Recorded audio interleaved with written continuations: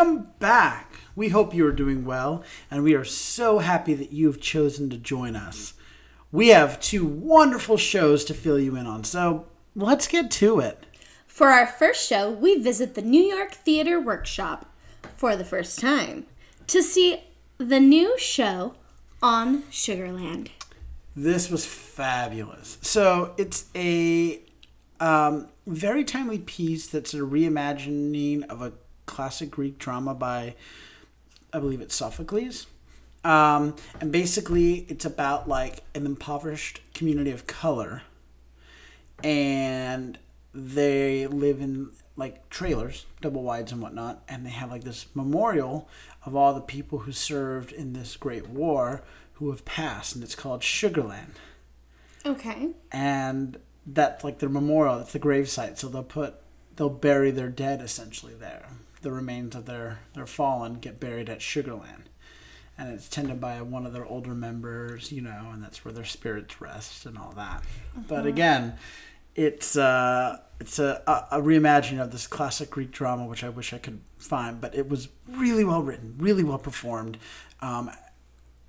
All the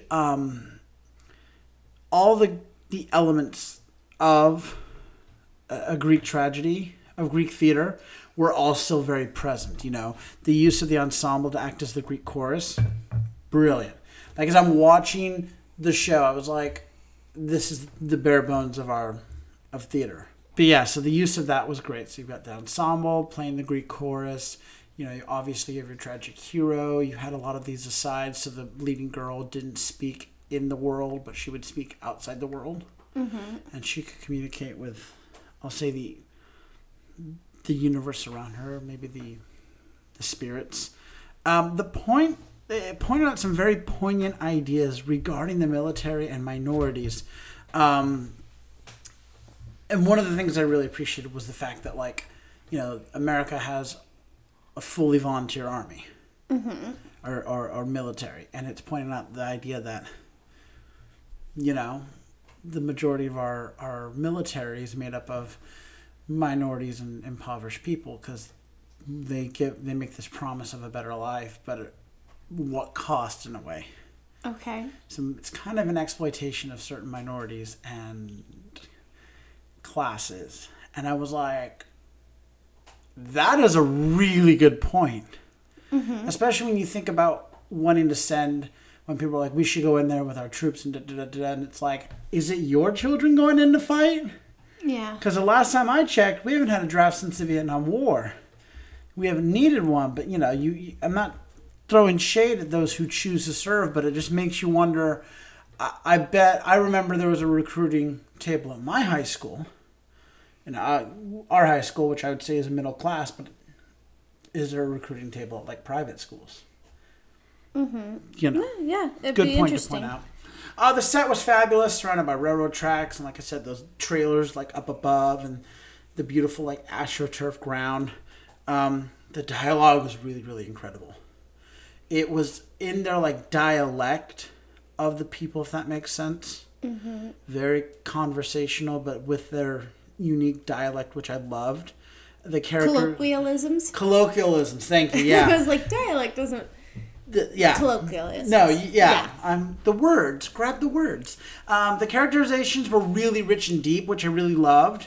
They weren't just at skin level. There were really deep roots in these. Like fully realized. Yeah. The story was really encompassing and engaging. It had the intimacy of that smaller theater. I liked this theater a lot. You would have really loved it. But you find yourself with a strong connection to the characters. And their story leaves you like on the edge of your seat. And that was the thing. Is like there's like 3 different storylines going on. And I found myself just gripped in all of these tragic heroes, all these flawed heroes on stage. Everybody meant well, but also everybody was, your hands weren't clean.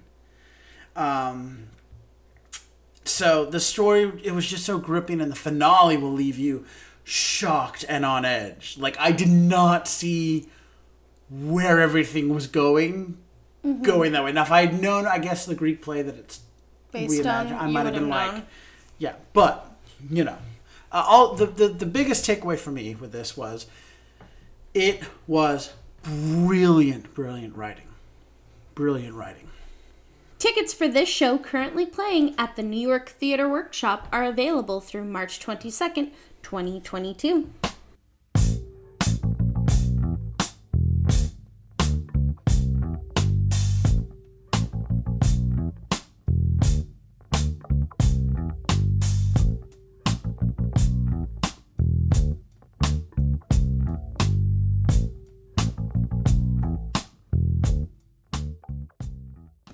Up next, we head back to the Public Theater for another fabulous work, The Chinese Lady.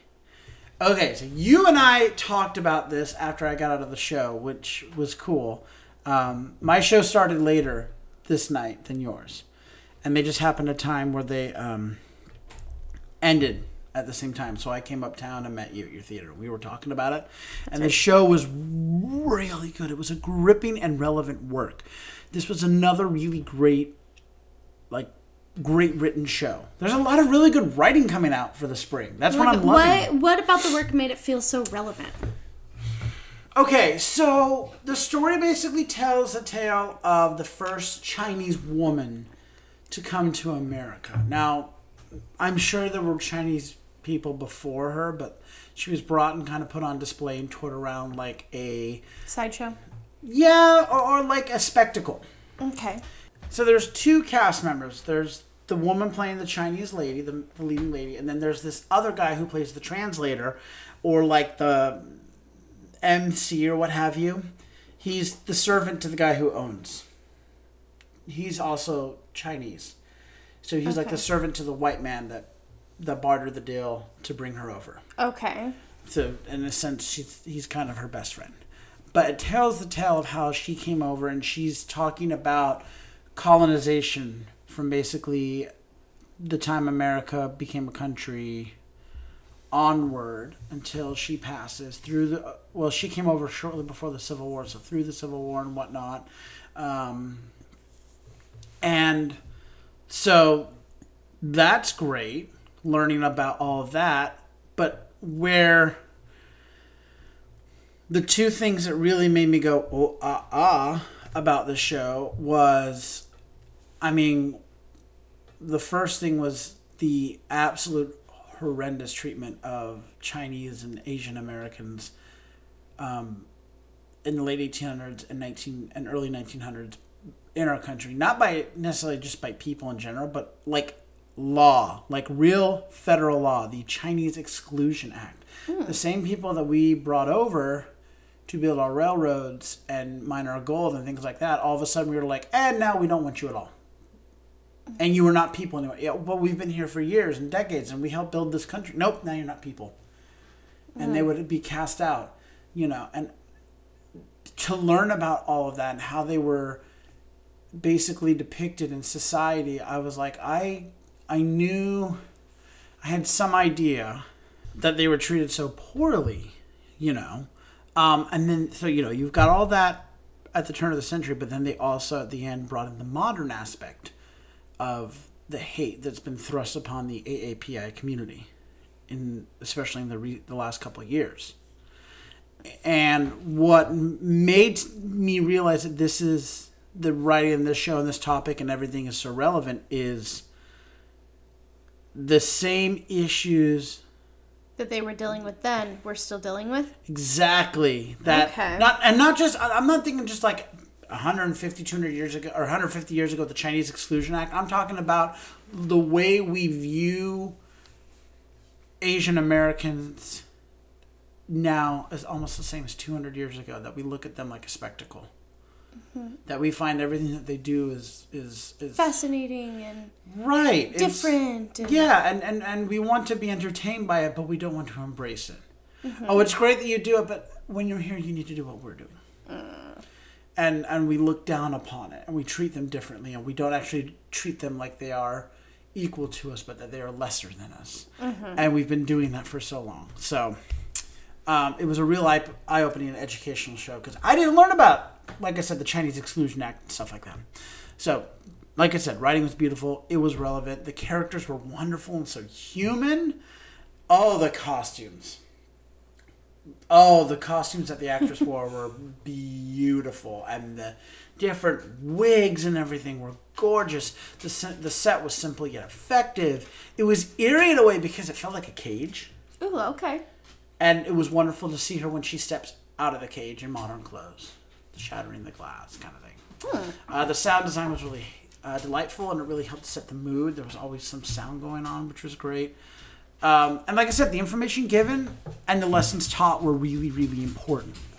It really forced us to examine our values and how we treat the AAPI community, which I really appreciated because, like I said, it's not stuff that you're taught in school. No. I left and I went, I'm ashamed of my country's history even more, but I left more informed, which I felt was important. So it's another great diverse work too. So tickets for this show currently playing at the Public Theater are available through April 10th, 2022. And this concludes this episode of the Broadway Bulletin. Be sure to tune in to our next edition coming out every Tuesday and Saturday. So until next time, I'm Andrew Cortez. And I'm Hope Bird. Reminding you to turn off your cell phones. Unwrap your candies and keep your mask on. And keep talking about the theater. In a stage whisper. Thank you.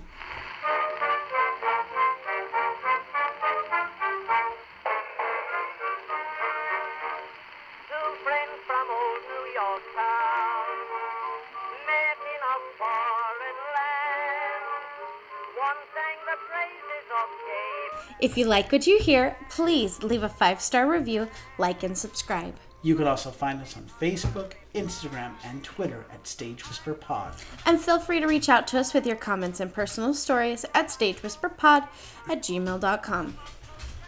Our theme song is Booga Blue by U.S. Army Blues. Other music on this episode provided by BJ Block and Don Pemberton and Billy Murray.